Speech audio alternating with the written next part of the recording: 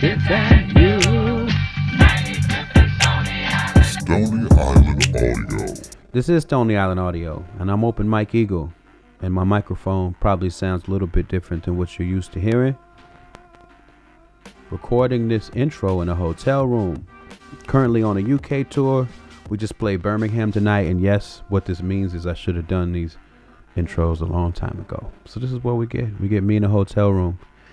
We're talking about Season 3, Episode 9 of What Had Happened Was. In this episode, we speak with Dante Ross about one of the greatest MCs of all time, Del the Funky Homosapien. Dante signed Del. They released his debut album, I Wish My Brother George Was Here, and a deal that involved Ice Cube. And they released his second album, No Need for Alarm. And in between those two albums, Del's crew Hyro started to blow up, fueled by the hit 93 Till. It's all an interesting story as always, and Dante lays it out for us. Adding on to a season where we've heard incredible stories about Pete Rock and CL Smooth, MF Doom, Brand Nubian, Queen Latifah, De La Soul. We're very fortunate to have a legend who's been in so many places and seen so many things. This is the Stony Island Audio Podcast Network. I'm Open Mike Eagle, and I'm in a hotel room. Let's get to this episode. Also, check us out on YouTube. There's full episodes of What Had Happened Was. Like and subscribe on there, and rate and review on here. It helps the robots love us. I'm Open Mike Eagle. This is Season 3. What Had Happened Was. Episode 9. Del, the Funky Homosapien. Welcome in, this is Open Mike Eagle. This is Season 3 of What Had Happened Was, y'all. We got another very special guest with us. He needs no introduction, but if you ever read the liner notes on classics from all kind of folks, you know who knew where to find the dope. It's Dante serving stories like entrees. I guess for Season 3 it's a giant like Andre, Mr. No Shit Taker, the third base hit maker, A&R innovator, the ODB motivator. He signed a roster full of heavy hitters, Office Messenger, the Grammy winner, motherfucking Dante Ross. In the 90s you would call him the plug, signing act after dope act. He saw in the clubs as Pete, CL leaders, Dale, and all the above. If you don't know him, don't call him a scrub. It's what had happened was.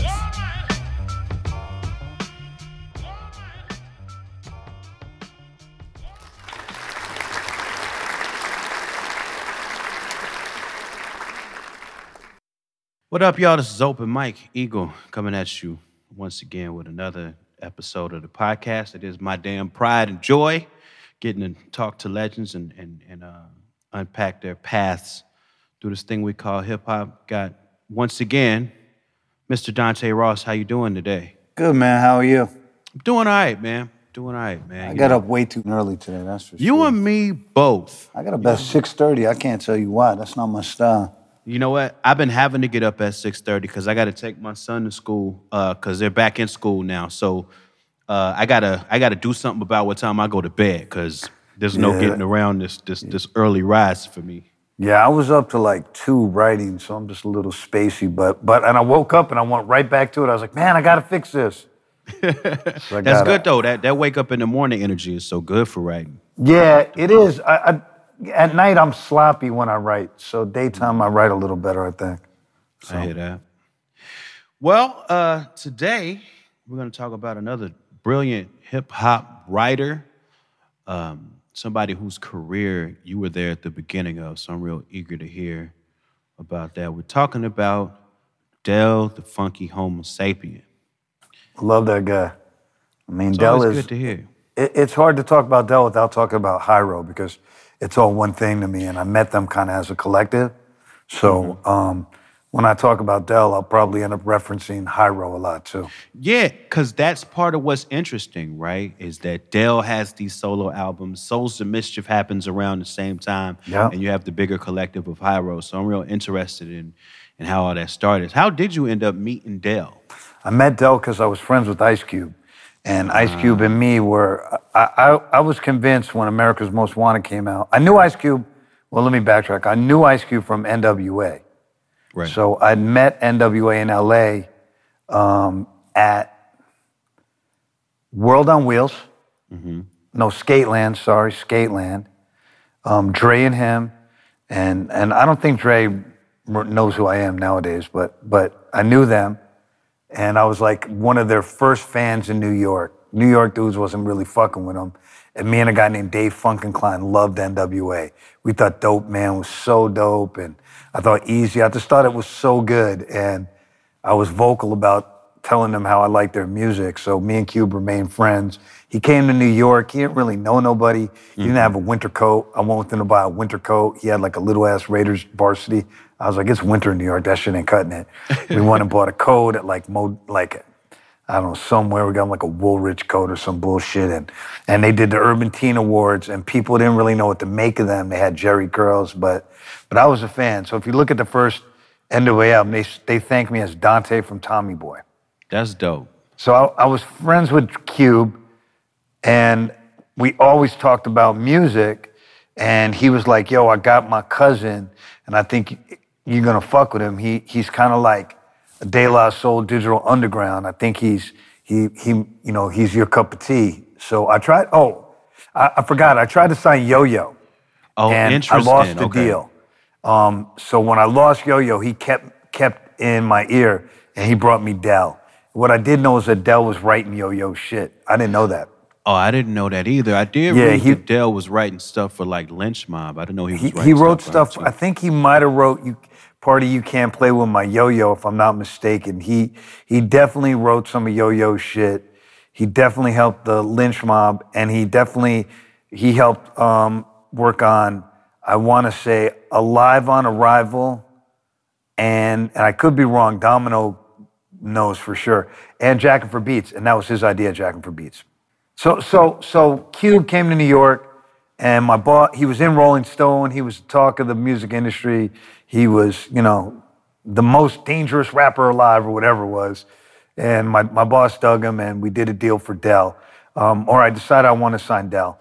So I went to LA and met Del, Jinx, A+, and Cube at my office. Jinx and Del were going to be a group.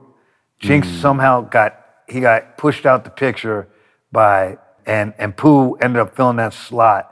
And I signed Del. DJ Pooh. Yeah, and his demo had Dark Skinned Girls Are Better Than Light Ones, which is a wild song. As simple as it sounds, is as simple as it ought to be. Light-skinned girls like the dark-skinned quality. You don't understand? You want an explanation? Well, let DL release the frustration. That song's wild as hell. I want to say, I don't know what else was on. That's the one I remember because it was so fucked off.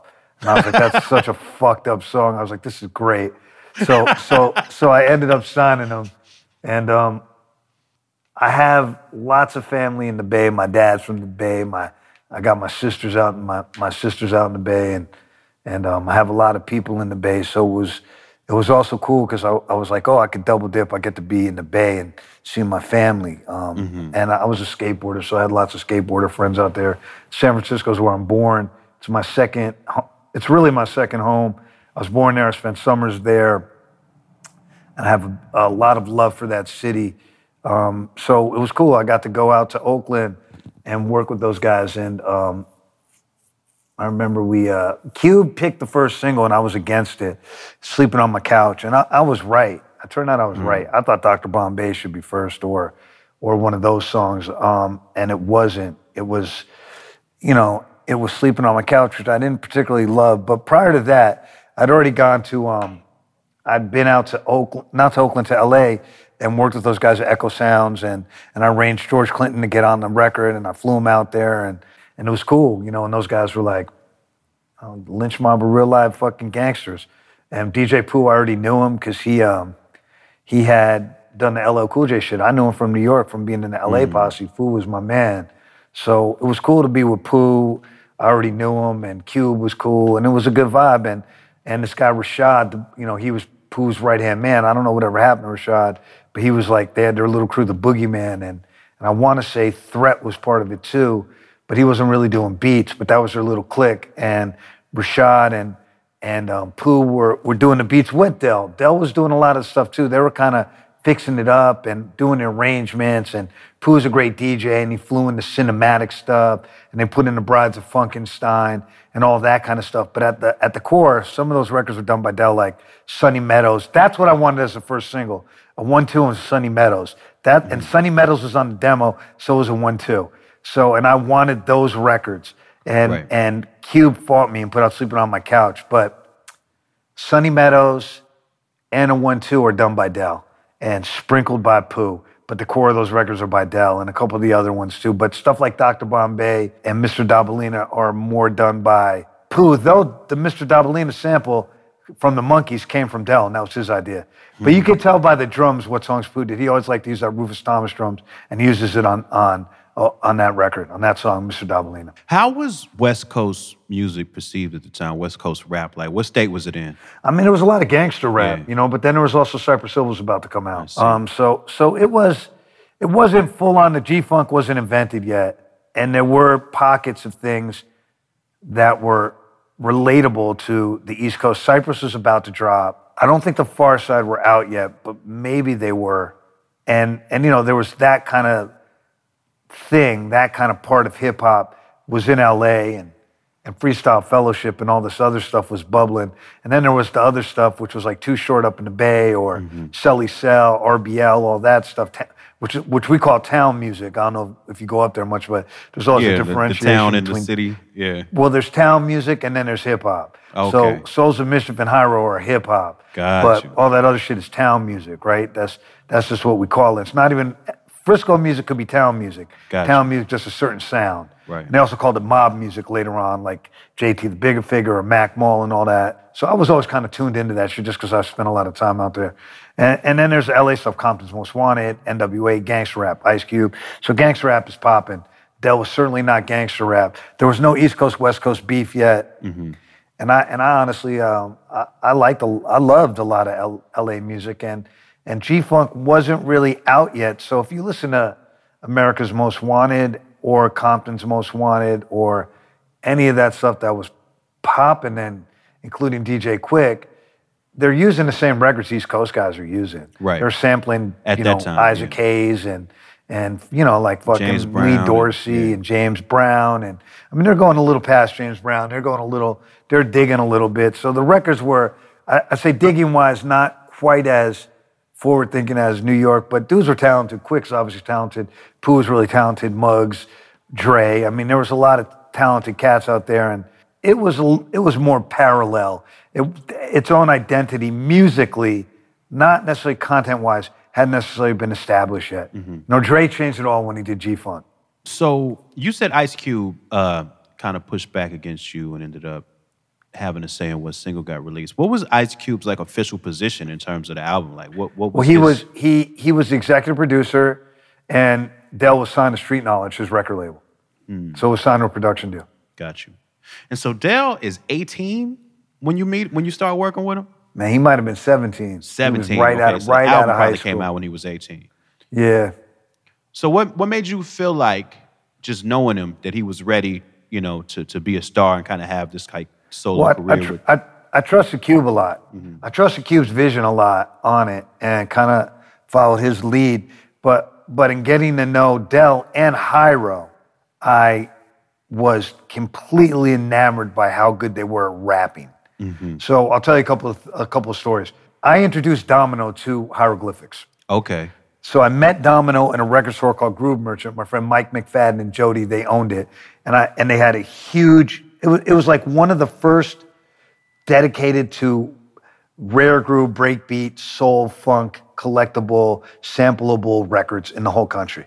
So I went to this store every time I hit the Bay, which was often. I love the Bay, like especially back then, there was like really good energy there. I liked the Bay better than LA at that point. So I would always fall in there, and I became friends with Jody and them and Mike. Mike was like, you know, I got this kid who rents the back. He's got a studio back there. His name's Domino, and he's really talented. He buys a lot of the same kind of records you buy. You guys remind me of each other. And I was like, oh, that's cool. And so he was, you know, he was like, yeah, I want you guys to meet. So he introduced us, and I went back. I was at the store, and I went in the back, and me and Dom started talking, and he's like, oh man, like, yeah, and like, I know who you are. Like, I love Brand Nubian. And he was a rapper and a producer then. Gotcha. His name was Domino D.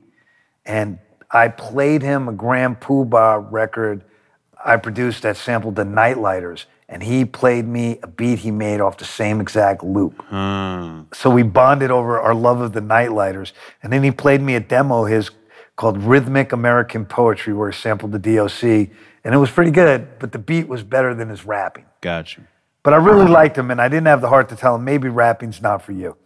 So fast forward, Gavin Conventions in San Francisco. I'm out there. We hang out. We run around. We have a crazy-ass night.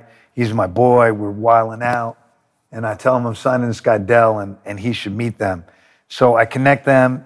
He goes out to Oakland without me when I'm back in New York, and he hangs out with Kwame, who's Dell's road manager, and Dell, and they become friends. He meets the Hyro guys, and I think he played them some beats, and they like some of the shit, and so he starts being friends with them, and they're like on kind of a similar wavelength. So I come back, and I come back a couple months later, we're out there, we haven't done the record yet, we're starting to do it, and I go out to Oakland, hang out, and we sneak into a club in Oakland, climbing over the back fence, me and all of Hyro. They're 17, and I can't remember if this is before Sleeping on My Couch or after the video, because we did the video and a single before the album was out and done. I want to say it was after. We snuck in to this club, and we ended up going to Opio's house, I think, or Tajay's. I think Ope's house, after the club, drinking and smoking, and me and Dom had beat tapes. And these motherfuckers rapped to daylight off our beat tape. Oh, I bet. And we're battling beat tape versus beat tape. And they're just rapping their fucking asses off. Literally 3 to 4 hours of rapping and smoking. And I'm just like, the only thing I'd seen like it was Native Tongues. I'd never seen a group of guys just rap like that before in my entire life. It was unfucking believable. If I had a cameraman, this thing would be priceless. We drive back to San Francisco, and Dom told me, I think I'm going to stop rapping and just make beats. And I said, I think that's a good idea. So he ends up becoming a central figure of their crew and the manager, and rocks with them forever. I will say that, and I think it was before this, I was in the backyard of the Sleeping on My Couch video, and 3 things amazing happened. One, they all capped on Dell, because they're like, that's not even a tight song, Dell.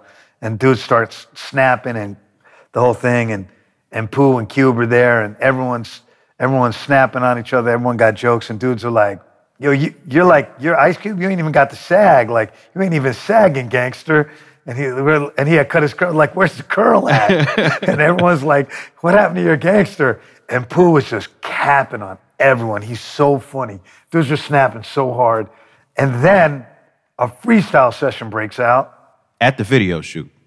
Yo, someone has a boombox, they're rapping, and Casual puts on a fucking clinic.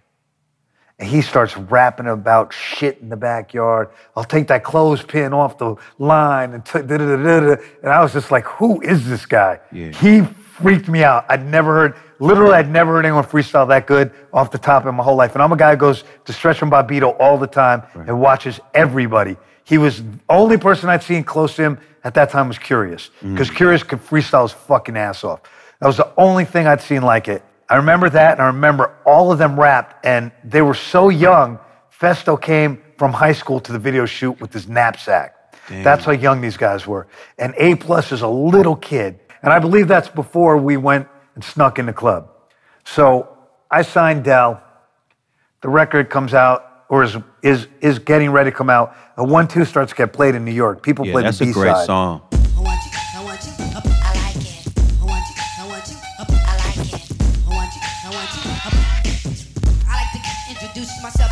I'm chocolate like a ball, but my name is not Roseanne. My skin has a pigment reminiscent of a tan. I plan to grow dreads, but first an nappy fro. The longer the hair, the easier to scare a foe. It grows so it's great, and it's got the beatbox. It's a great so who song. did the beat on that one? I had a hard time finding credits Dell, for this album. Dell did it, but Pooh got the production credit, but Dell did it. I think Pooh added the little keyboards. Do, that little thing. But Dell did it, and that record starts getting running in New York. People like Q-Tip and them tell me he's dope. Muggs is telling me he's dope. I'm hearing it from people I like. The record comes out. It does good, not great.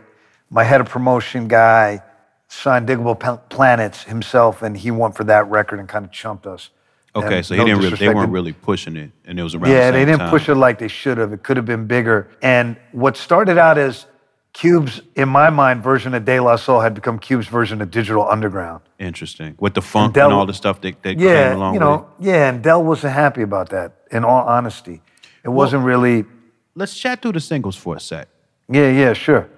Mr. Dabalina, I Yeah. remember this when I was a kid. Like, that was like a big song.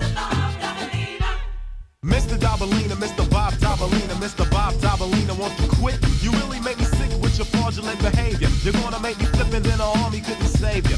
That's a big song in the West Coast. Oh, right, because I was out here visiting, like, my fam in the West Coast. Yeah, and that song was big out That here. was, that was on K-Day, that was on KMEL. That was a big record. To this day, that's probably his biggest commercial record. And was that one of your choices for a single? It was, Okay. undoubtedly. I think it was all of our choices. I think pretty much we all knew that was a single. Because his rapping on it his rapping on it is so good. Del, right? Like, he's a small guy, but he has a huge, deep voice. A big voice, yeah. He's got Yo, a big it's crazy. And he voice. talks exactly how he raps. I don't know. I just thought that song was genius. And I love the video, too. Is the title, Wish My Brother George Was Here, is that a reference to George Clinton? Because people seem to 100%. think it is. Okay. 100%. And, George Clinton's, he's narrating the record, right? Right. There's nothing harder to stop than that whose time has come to pass. Tell the Funky Homosapien says. That should have been it's funny, I would say that Digital Underground and that record predate G-Funk. Right. But they're not really G-Funk, they're like previewing G-Funk.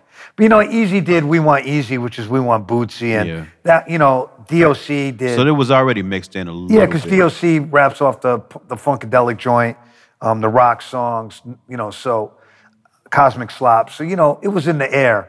And I would say that Cube, Ed Ray both love P-Funk. And you're saying that Dale didn't like that as much in terms of the No, sound? man, no.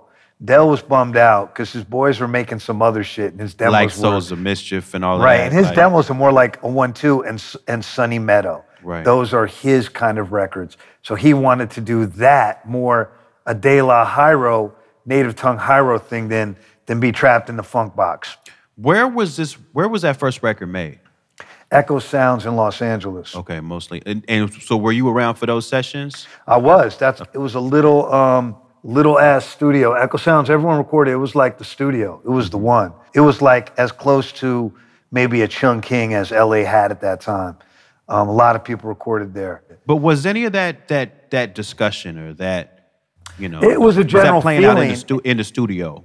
Well, The we funk kind sound of, the versus, thing like, we the did with hip-hop Del is, and Dom and him had started getting really close, and he became part of the crew, and those guys were all producing, was his B-sides became what he really wanted to be. Gotcha. So he put out Burn. Mr. Twister, get ya every single time, and I rhyme like I know, so I flow with the gifted tongue and the cryptic brung new phrases into the mazes. Play this 2 times a day with a day, yo, yo. Right? And Burnt is popping in New York. People are Stretch and Bobbito and all those kind of DJs of the world are playing Burnt. It is rocking. It's rocking mix show land, underground hip hop across the country. And people are knowing who Hyro are. It's the first Hyro appearance. And they're like, who the fuck are all these guys? So, like Stretch Armstrong is one of my best friends in the whole world. And Daddy Reef and me, super close. Stretch and Bob, that's fam, all these guys. We had our little crew. It's like me, Rob Tulo, who's Daddy Reef, who produced What Up Gangster for 50, way later on in life. Me, him, Stretch, Bobbito, a couple other cats. This dude, Nick Weston, who's a video director. That's Curious. That's like Doom. That's our little home team. Like, that's our squad. So Gavin is in San Francisco and Reef and them is there. So I want Reef and them are doing A&R at Big Beat. So I should have signed Souls of Mischief, but Del hadn't popped yet, so I didn't know if it was going to be an easy sell to sign him. But I was like, yo, you should fuck with my boys. They're super dope. And it was Souls of Mischief. So they were in the stairway at Gavin, Souls of Mischief, Casual, Del, Curious, Pharoah Monch, and Prince Poe. Whoa. All freestyling. Ooh. And it's one of the craziest ciphers I ever seen in my whole life. We were right in the stairway, Gavin, smoking blunts off the lobby, freestyling. And motherfuckers got so fucking busy. Stupid, dumb, stupid busy. And Del and them, I mean, Reef and them was like, yo, we got to sign the boys. And I was like, yo, let's go up to the hotel room and smoke out and talk about it. I'm going to hook you up with them. We all went up there. And they decided, we're going to sign Souls of Mischief. So look, those are my people, and I wanted to throw them the rock, right? Like Matty C threw me Old Dirty Bastard rock. I was like, let me throw the rock back. Matty C's part of our crew too. The infamous the legendary Matty C, one of the greatest A&R people of all time, and my brother for life. So that's our little crew. I passed the rock to them. They're supposed to sign Souls of Mischief. They try and get the deal, and they battle, and they lose the deal to Jive. And Sophia Chang comes in and gets them with the captain, my other good friend, Sean Karasoff. And I always felt some kind of way about that because I should have signed them and could have signed them, but I gave them to Reef and them, and they Jive Records. Jive Records pulled the rug out from under and got them. And you had previously... Credit to Sophia Chang. She hung in there hard to get them, and she got to know the guys really well. She put in the work, but I wish they had signed the Big B because I wanted my boys to get it. And that sounds similar. I think you had tried to sign Tribe back in the day, and Jive ended up getting them, right? It was same folks involved. Like, nah, Sophia had nothing to do with signing Tribe. Okay. That was all Barry, Jeff Fenster, and the captain. Yeah, then Sophia, I don't think did A&R then at that time. Got you. On the song "Pissing on Your Steps," he gets at Vanilla Ice, which is something people did a lot. But then he also gets that Hammer. Yeah. And being in the Bay, that seemed like a dangerous kind of move. The boy with no talent using step 1 and step 2 to keep the show valid. Let's have a vote and try to register our ballot and realize a hammer's just a mallet. You know what's funny? Hammer never stepped to him and nothing ever happened. That's so interesting to me. You know, I don't, so we talk like, I'll touch on Hammer lightly. So all that shit with Third Base, man, if you talk to Pete about that, like, he never tried to put a hit out on them. He definitely flexed on them, but Pete is like, that shit never happened. So it just kind of trumped up and became mythology over the years. I mean, Search told the bullshit. It just never really happened like that. And there's a video of Pete and him arguing about it, and Greg Mack also put the thing out, and the tape is online. You can hear it when they're talking. So, Search made a mountain out of a molehill with that one. I don't know if Hammer was like, I think that's small potatoes to Hammer, I don't know Hammer, so I don't know. Got you. He seems kind of cool. I think because of the stories over the years, you got the sense that Hammer was really stepping to people at that time, but maybe that wasn't the case. He also, Dale, says something about not being with the Daisies on that song. No doubt, it's not a mean fellow. Just because I want to turn your dance shoes yellow. See, I'm rather mellow. Some call it lazy, being myself. And I ain't with the Daisies. Yeah, I don't know what that's about. Maybe he got sick of being compared to De La Soul. Gotcha. But nothing ever came of that then. No underlying beef that you... Nah, he was like, I feel like Hyro was, damn near in native tongues. They're like their cousins. That's my cousins from Oakland. So the album does come out, and you say it does okay, not great. It does like 300,000. Okay, which at the time is like fine. Right? That's cool. It's good enough to do another record. Right. And was that the case? Like, was it the kind of thing where if it failed, y'all wouldn't have did another record? If it did great, most of the time. If any record fails, you don't do another record. That's the business. Then you had a lot of success then, because I feel like barely anything that you had anything to do with didn't get second and third records. I think it all recouped, and that was usually success. And my boss at the time, Bob Krasnow, really believed in me. And we got great critical response on everything, and he was a big fan of critical response. He believed if you had critical response, the people will come. Gotcha. If you make great music, the people will come. Do you believe that to be true after all your years in the business? I believed it then. I don't believe it now. Yeah. Now I don't think it matters. That's real. Did Little Pump, did any critic ever like Little Pump? If they did, they were like a white dude who worked for Vice and were like, fucking and they invited him to a party or some shit. We'll get back into it in 1 second, but I need to take a quick moment and shout out our sponsor, DistroKid. Man, so many of my homies use DistroKid. It's a music distribution service that makes distribution fun and easy with unlimited uploads and artists keeping 100% of their royalties and earnings. 1 million plus artists rely on DistroKid to put their music on Spotify, Apple Music, YouTube, TikTok, Tidal, Instagram, and all the major streaming services. 1 million plus artists, and I swear I know at least 100 of them. And now DistroKid has an app.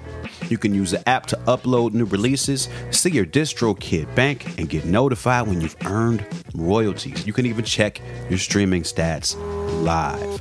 The DistroKid app is now available on iOS. Go to the App Store and download it. DistroKid also has a new feature called Instant Share that allows you to easily share large files securely with collaborators, producers, booking agents, managers, playlist curators, and more. Basically, anybody that needs access to your music, there's an easy way to upload it and send them a link. Go to distrokid.com/instantshare, drag and drop your files to upload, and then you can copy and send your link right there.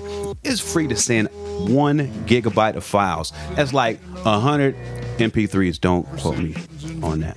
Go to distrokid.com/open mic. That's distrokid.com/open mic. OPENMIKE for 30% off your membership.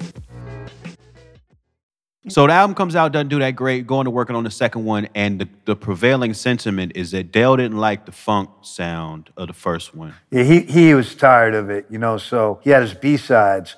And I remember it came to a head during Dr. Bombay video shoot. But we get eye examination. And that is hieroglyphics all day. I never had real friends till now. I never had to steal ends, cause that's foul. I walk the streets with a baseball bat feeling secure, but I try not to incite fights that's immature. Right, that feels like where they're all gonna go. And he goes there, and ironically enough, Souls of Mischief being hieroglyphics, not this kind of thing that someone a suit that someone makes you wear, which I don't want to say Ice Cube fully did that to Del, but he definitely shaped the sound.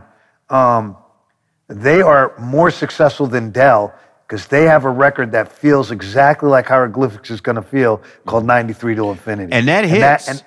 And that hits. That's a hit record. And that's a record. They played that shit in the tunnel. They played that every single club you went to anywhere. That's one of them records like They Reminisce Over You that always got played everywhere. Mm-hmm. And then how did that affect? Because y'all are making the album, or the album's about to come out when 93. Like, what's the timeline? With 93 is afterwards. 93 comes after Del. After the first album, though, not after the second one. Right. Right. So Del and Cube kind of fall out.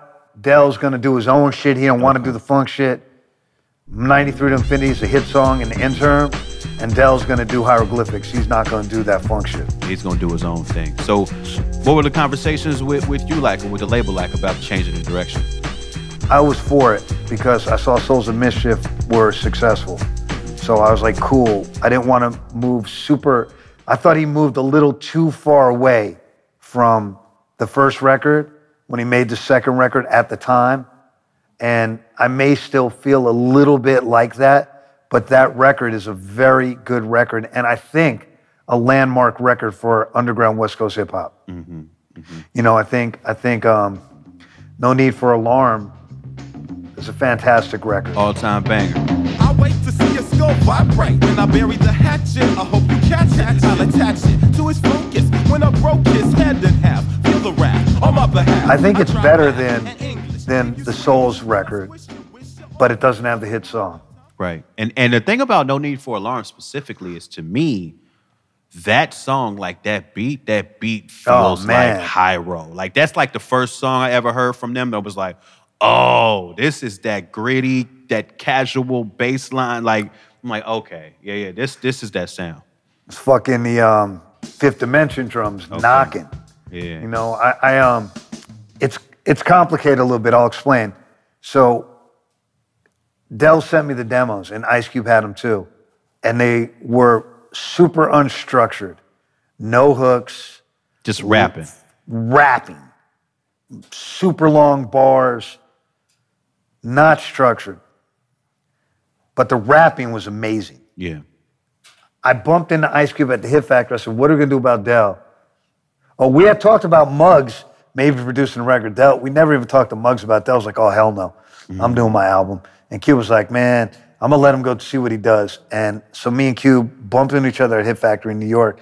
And he's like, I can't fuck with the album. I don't know what to do. It's on you, my G. And he like he just breaks out. He's like, I'm out. Like, I ain't doing it, right? Yeah. Like, Cube leaves him to his own devices. I'm out. But he's still eating off it. Domino becomes a manager. They fire Pat Charbonnet and Street Knowledge. Dom now manages them and Souls. Dom is one of my best friends in the whole world. So I talk to Dom and I have a heart-to-heart with him. I say, the record's not good the way it is, but it has some redeeming things. And if he's willing to do the work, I think we can make this record palatable. He says, what do you think? And I said, I'm going to dissect the entire record and I'm going to get back to you. I dissected the entire record over a weekend, maybe 3 days. And I really literally was like, the bar, the verse ends here, the cook comes here, literally on paper arranged the whole fucking thing. Wow. I sat down with Dom and I went over it. And I said, what do you think? He said, I think this could work. Let's see how Dell feels. Dell was like, okay. And was like, agreed with like 90% of it. We went into Battery and it reformatted all the songs between Battery and Chung King in 2 weeks and mixed it. During that time period, we also did Boo Boo Heads and Treat for the Kiddies in 1 day. And that's the SD50s joint. I'll admit it. Someone before must have shitted down your neck. Boo-boo head, what can you do that? With lead instead of the murder, I'll just tell everybody what I heard of. Word up. All of this over boo-boo heads. All of this over boo-boo heads. Yeah, we did those in Chung King.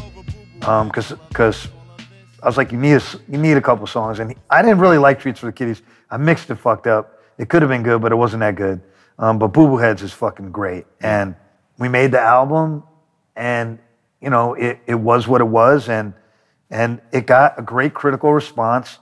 It sold slightly less than the first one, but showed that Del was an extremely amazing rapper, and he got to sit side by side with his boys, Souls of Mischief and Casual and them, and feel good about the art he created. And that was equally important to me as success was with the record. I will say that record, I might have done the most hands-on A&R work I'd ever done on a record. Wow. Meaning I produced some of it, I helped arrange a lot of it, I oversaw the mixes, and I sold the dream to Del via Domino that made the record considerably better than what it was.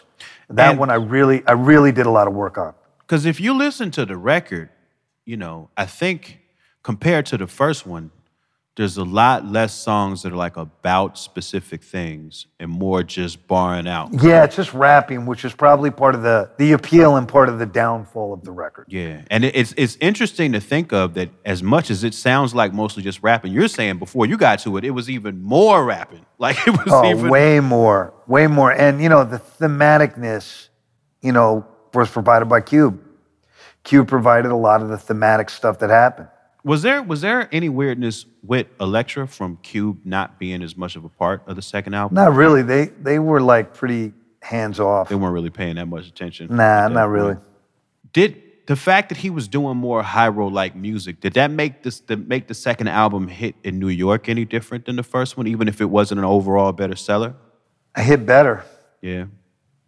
I mean, Stretch and Bob played the shit out of it. It was like in that world, it was like a Fat Beats classic. It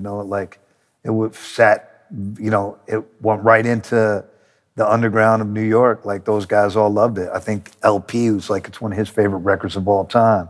And I think that all those kind of Cannibal Ox dudes and all that kind of world of Fat Beats backpack rap loved it. I think it was like, it's one of the records that probably is on the holy grail of backpack rap. Okay, so you didn't sign Souls of Mischief. I didn't sign Casual. That was my next question. And I tried to sign Casual, but like late, kind of half-heartedly, and he should have signed with me. I did a million demos with him that have never come out, and he was also my really good friend, and I thought the best rapper in Hyro.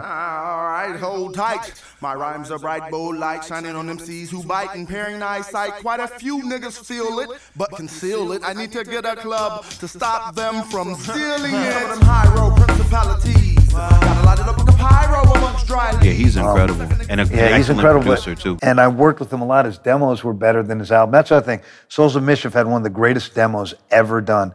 Their demo was phenomenal. Cab Fare was on it. 93 was on it. That's When You Lost were on it. The fucking demo was ridiculous. So they had tentpole joints on the demo. So they the were shit already... was ridiculous. Yeah. And Casual also had a phenomenal demo, and several of those songs did not come out on the demo. On the album. I mean, it was like sample clearance stuff, or sample clearance, and he just got tired of the songs. You know, like the Brawling Broads one, the Roy Ayers sample one, that was on the demo. A couple of songs. I think I Didn't Mean To was on the demo, and I had so many songs by him and had done so many songs to him. We had a song called "I Got a Lot of" that didn't make the album. They couldn't get the sample, and I redid it. And for reasons unknown, Sophia didn't put it on the album. I always thought it might have been personal, but I don't know. It never ended up on the album. So when this second album came out, where did that fall on the timeline of your relationship with Elektra? Like versus the KMD stuff and all of that. So after that, my boss Krasnov there, and he loves me, but when he gets the boot, Sylvia comes in and she's not really feeling me, doesn't like me particularly. I'm also kind of like a live wire. I don't bow down very well. She didn't like me, and she did tell me she was going to keep Del on the roster. We kept Del. She didn't drop him, and then, she had some quirky suggestions as to who he should work with, like Jermaine Dupri and Battle Cat, who could have worked, actually. Battle Cat could have worked, for sure. Could have worked. Just some weird-ass ideas, and I think the guys, Scheme Productions, are the guys who had done DOS Effects, and I was pining for Prince Paul. If we had to get one guy, I wanted Paul to do it. That sound. I could just even hear that. I can hear. Yeah, his it would have voice been over cool. Paul's Paul and Del production. together would have done some weirdo cool shit. But I left the label, and Del gave them what became, I think, Future Prophets, parts of it, and he was unceremoniously dropped by a registered letter, is what I heard. Damn. So what year did you leave? I don't know, the year I left. I can't remember. 96, early 96, I think, late 95, 96. The year I wore a lot of Carhartt and smoked a lot of weed. Oh, man. That year. That's some straight LA shit, man. We're in Carhartt was big in New York, too. Okay. We wore it different. You hear about the wear Timbs. You don't hear about the Carhartt like that. Yeah, we had Timbs, a Carhartt. I had a gold chain on, and I don't know. I was running around the streets. I was definitely a super live wire back then. You ever end up working with Del again after that second album? What did y'all end up doing? Yeah. We did Del Meets the Dummies for my record, and we made a bunch of songs. I got a bunch of songs with Del we never put out that are cool. I got a gang of them just sitting there, and a bunch of cool casual ones. I put out a couple of the casual ones. I put out Del Meets the Dummies. Used to say you rap all the time, and now they swallow nuts. I did an album with Dante Ross, Elektra complaining about a mouse they lost. I did a record for NBA 2K Live or one of those called Teamwork. The point of the game is to score baskets, not to lose. You look stupid. It's on YouTube somehow. How the fuck that happened, I don't know. But yeah, I did those records, and I did another one with him, and I did a really cool one with him, Pep. No, it's not. That's Casual, actually, yeah. I did a crazy one with Cash and Pep and Opio, I think. I mean, I have songs. I have like a fucking gang of songs with all those guys just sitting on my computer or like on a drive somewhere. You got release plans for all I that think stuff? the only one I ever released was Del Meets the Dummies. You got plans? Which he kills. You gonna spring all that stuff on us one day? You gonna open up the Yeah, the I think vault? before the book, what I'm gonna do is I'm gonna do a like GoFundMe where you get extra shit, like you'll get a flash drive with all these tunes, and you'll get that for contributing to my GoFundMe, so I can make some content that go along with the book and hire a real independent publicist. Yeah, that's exciting news, man. So I'm gonna do vinyl on it too, and it's a bunch of Hyro songs and some Sadat songs and some other shit. What do you think? And you touched on this a little bit, and kind of in conclusion, you said something I just want to unpack a little bit. You were saying that second album especially was really important for West Coast underground hip hop. What do you think? What do you think the legacy of that album is? I mean, it showed that dudes in the West Coast could rap really fucking good, and like it wasn't all gangster rap. Like they were competitive with the De La Souls and the Native Tongues and you know those guys of the world. They were competitive with everybody. And you know, Oakland, particularly the Bay Area, thought of it as like too short land, right? So Hieroglyphics definitely were like, nah, we rap as good as anyone in the whole world. And I think that's what it said. It said people in California are really lyrical and can really rap. You know, we had the Far Side and Freestyle Fellowship and other people contributed to that kind of thing. But I always thought that when it came to straight rapping, Hieroglyphics were the apex of that to me. You know what else is interesting now that I think about it too? I think that Hyro was one of the best combinations of super lyrical dudes and dope production though. Yeah, I always thought that A+ in particular was a fucking really good producer, as was Domino and Casual. So that's 2/3 of the crew. They're all pretty good when I think about it. And then Del made a lot of his own bangers too. And Del as well, you know. I mean, Domino, I think on that second album really shines. Yeah. Like, No Need for Alarm is the song. That shit is so fucking good. Yeah. That fucking beat is so crazy. It really is. It really is. That was like my favorite song in the whole album. To me, it was No Need for Alarm to Catch a Bad One. Like, them two was like, yes. You know what I'm saying? People having memory loss. They don't remember I'm the boss. You're claustrophobic when I close it. In on your men and your faculty. You whack a beat out my face. You must be basic if you think that you could tackle the triumphant. That shit is so fucking funky. I mean, Boo Boo Heads is pretty fucking good too. Absolutely. Yeah, I mean, and I threw Curious on the intro, and Curious and those guys and Doom would all hang out a lot and smoke out and just rap, you know? Mm-hmm. So it was always cool to, you know, see those dudes like rock, and it was always fun to be around those guys. And the sessions when those cats were in New York were, you know, CM Mob was always in there, and if we're in California and Oakland, Curious was always with them, and you know, Stretch and Bob, particularly Stretch, was really tight with the Souls too. We were just, you know, that was a fun time, and we all were like, those were our West Coast cousins. Like, those are the guys we're out there. That's who we fall in with, those cats. That's what's up. And vice versa. Well, that's amazing, man. I do think that's very important music, and sometimes it's hard to put that in context, you know, how important that stuff is, because it's hard to, you know, if you weren't there, like experiencing that stuff, you don't realize how important it was to hear a record with that quality, with that kind of rapping on it, coming out on a major label, like with, you know, big singles and big budgets. Like, that type of stuff inspires generations of rappers. You know? I mean, the other thing I always think is so cool about Hyro is I feel like them, much like the Beastie Boys, they shifted the culture of rap. Mm-hmm. So they're like, obviously the Beastie Boys do it first, but it's cooler when Hyro does it because they're black. So Hyro ends up with songs in skate videos, right? Mm-hmm. Unquestionable. Mike Carroll skates to Burnt, and then Javante Turner skates to, is it Lose in the End? I think it's Lose in the End, or Fear Itself. I think it's Fear Itself. He skates to it, and then I think there's another cat in one of those videos skating to also Hyro. So Hyro's in these big skate videos, and it aligns skateboarding with rap music, and it's a particularly Bay. Those guys are all Bay Area guys. We knew them all. They were at the early Hyro shows. Javante Turner was good friends with all of us. Mike Carroll was our boy. So like, we're at those shows, and in the audience are like the best skateboarders in the world. And those kids I'm talking about they're the Bay Area version of the kids who become kids. Mm. They're like, you know, they're those guys, and they're the greatest skateboarders in the world at that time.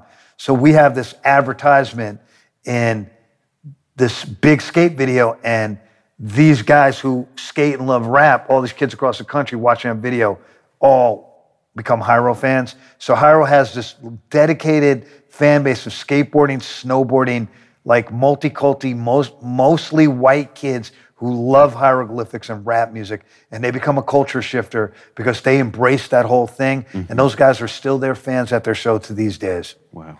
And allowed them to tour like an indie rock band. So they toured in a way, a hard ticket way that no one toured back then. They were nonstop touring, almost like a rap Grateful Dead. And they would do a Hyro tour, which would be Casual, Del, Souls. And they'd all go out. And then they put Third Eye Vision out together, which sells 100,000 copies on their own. After they all get dropped by major labels, and they have a big, independent, successful record. They tour behind that. And they bring that whole kind of cross-cultural exchange together with them on the road. And I think that is also something that I'm endlessly proud of having been involved in peripherally and to see happen. It was like me and my friends in New York growing up skateboarding, we listened to Run DMC and LL and Public Enemy and the Beastie Boys, and we went from punk rock right to that, and that was our shit. So this was that same thing 5 years later, 6 years later in a different city, but it was the same kind of energy. These guys were like into all this other shit, and they ended up loving rap, and this was their soundtrack for skateboarding. And I thought that was so fucking cool. It kind of made it okay for all skateboarders to listen to rap music. And it's important because I always think like skateboarders and rap cats are like the craziest motherfuckers in the world, so they should all go hang out. Right, that overlap is crazy. Yeah. And that overlap has been responsible for the success of a lot of artists. So I think that is a really good thing to unpack. You know what I'm saying? I mean, certainly the Beastie Boys, right? And then I think Hieroglyphics they're in that thing. Cypress Hill was in that thing. Yeah, and a lot of the LA Underground cats too. Like you look at a lot of the Freestyle Fellowship, like a lot of that culture, that skateboard culture and underground rap specifically, like there's been a very important overlap, and I think it's really good. I mean, right, Fat Beats kind of kids of the world, Yep. like, they were probably going there with the skateboard. And I always think those kids are like my little brothers because that was me and my friends. Yeah, man. We were skateboarders who loved rap music because it was fucking hyper aggressive and punk rock got corny. And so we moved over to rap. And so seeing that part of it, like the cultural angle that Hyro has, and they built this whole kind of, how they were one of the first groups to really understand how to market on the web. And they had, Hyro Imperium and all that stuff. Those guys are super duper duper fucking smart kids. And I don't think, as much as they're not town music, I don't think anywhere other than the Bay could have produced. Yeah, right, because they're like, the level of intellect and militancy combined with gangster shit in Oakland is like nowhere else in the world. And I think they're really reflective of being from Oakland. And, I thought that was super cool that they all got their messaging out to the world. I'm always proud that I was part of the thing, and I'm still really good friends with all of them to this day. And, that I got to connect them with Domino. They're one of the groups, I'm friends with all my old groups for the most part, but they're like one of those, look, Tajay and Domino were with me at my dad's memorial. Like that's my relationship with them. Like I fuck with them super hard, and those guys stay at my house all the time when they come to fucking New York. Even when they come to LA, Del and Dom stayed here when we went to see the movie mid-90s at the premiere, and they were like, come with us to the movie. Like that's our relationship. It's way more than some other people I know in this world that I love from rap, but we have like something that's far bigger than rap that I have with like Stretch and Curious and a few select others. Sounds like family. It is family, 100%. Like, look, I was in Oakland, and what did I do when I went to Oakland? I was there like a month or so ago, and I tapped in with Dom and caught dinner, and then I hung on Tajay the next day. That's what it is. It's a beautiful thing, man. Well, I love being able to talk about, important artists, and especially the ones that appear to be great humans, and you got that side of it to be able to tell too. What I didn't tell you is, I forgot, this got to go in there. It's just so crazy. Two things. So Souls of Mischief made an album with Adrian Young. So that album is all based on this thing that happened with me and those cats. We were at a club in San Francisco off Market Street called the Upper Room. I think it was the Upper Room. I could be wrong. It's right off Market. It's on top of Burger King. And it was Frisco dudes. And, look, they were popping. Souls 93 was a hit record. Man, I had a chain on and a fucking big watch and all kinds of shit. And we were in the club, and dudes were, I was probably flossing the hardest, but the chicks were hollering, and we were the center of attention. Saphir was with us. He was still cool with everyone. And he's cool with everyone again now. Shout out to Saphir. I hope he's doing well. Shout out to I know he's Saphir been through a for lot sure. of shit. Absolutely. So we were all together, and we went out. It was feeling, as they would say, mangy. Shit's mangy up in here. Let's get out of here. It was feeling a little tight. Like dudes was catching the vibe. So we went out to the parking lot to smoke, which is right around the corner, literally like down the block from City Hall. I can't make this shit up.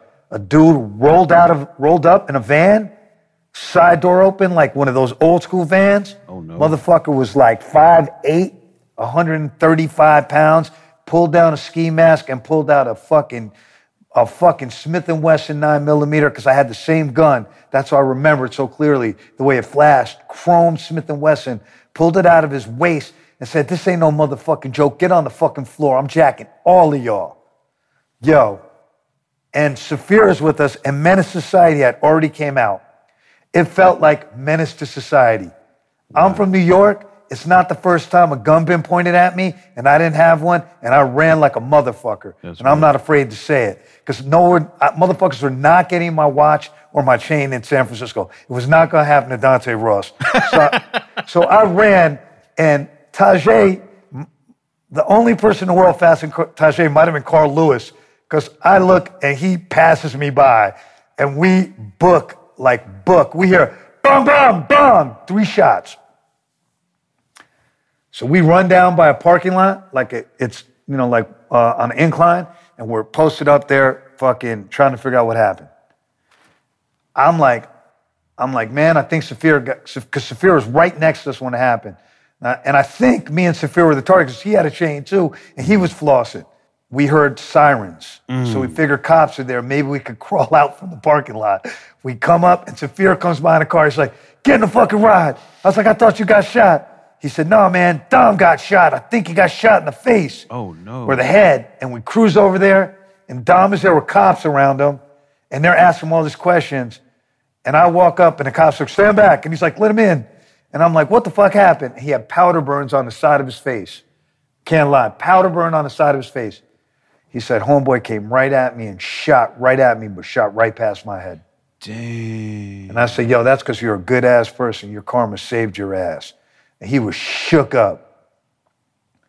And then I said, I heard 3 shots. What the fuck were the 3 shots at? He goes, oh, he was shooting at you and Tajay for running. Dang. And I was like, damn. And I was like, what you doing? He's like, man, I'm going to see my mom and give her a hug right now. Fuck this shit. And the cops let him go, and he went. And we all reconvened the next day in Hyde Street Studios, where they always recorded That's in the Catch a Bad One video. And we chopped it up to see what happened. I will say that that's also like the near-death experience we had together definitely made all of us tighter. And ironically, me and Dom were already super-duper tight. Like he was already we were super close, but that whole shit like made us even closer. Wow. So listen to that Adrian Young record, because that's what it's all based on. What if Domino had got killed? Yeah, you get a whole different perspective on it from now. Well, that's a crazy story. And speaking of crazy stories, I'm sure the next time we speak, you'll have a bunch. We'll be talking about Old Dirty. Oh, wow. I'm certain we'll hear some more crazy tales next time we sit down.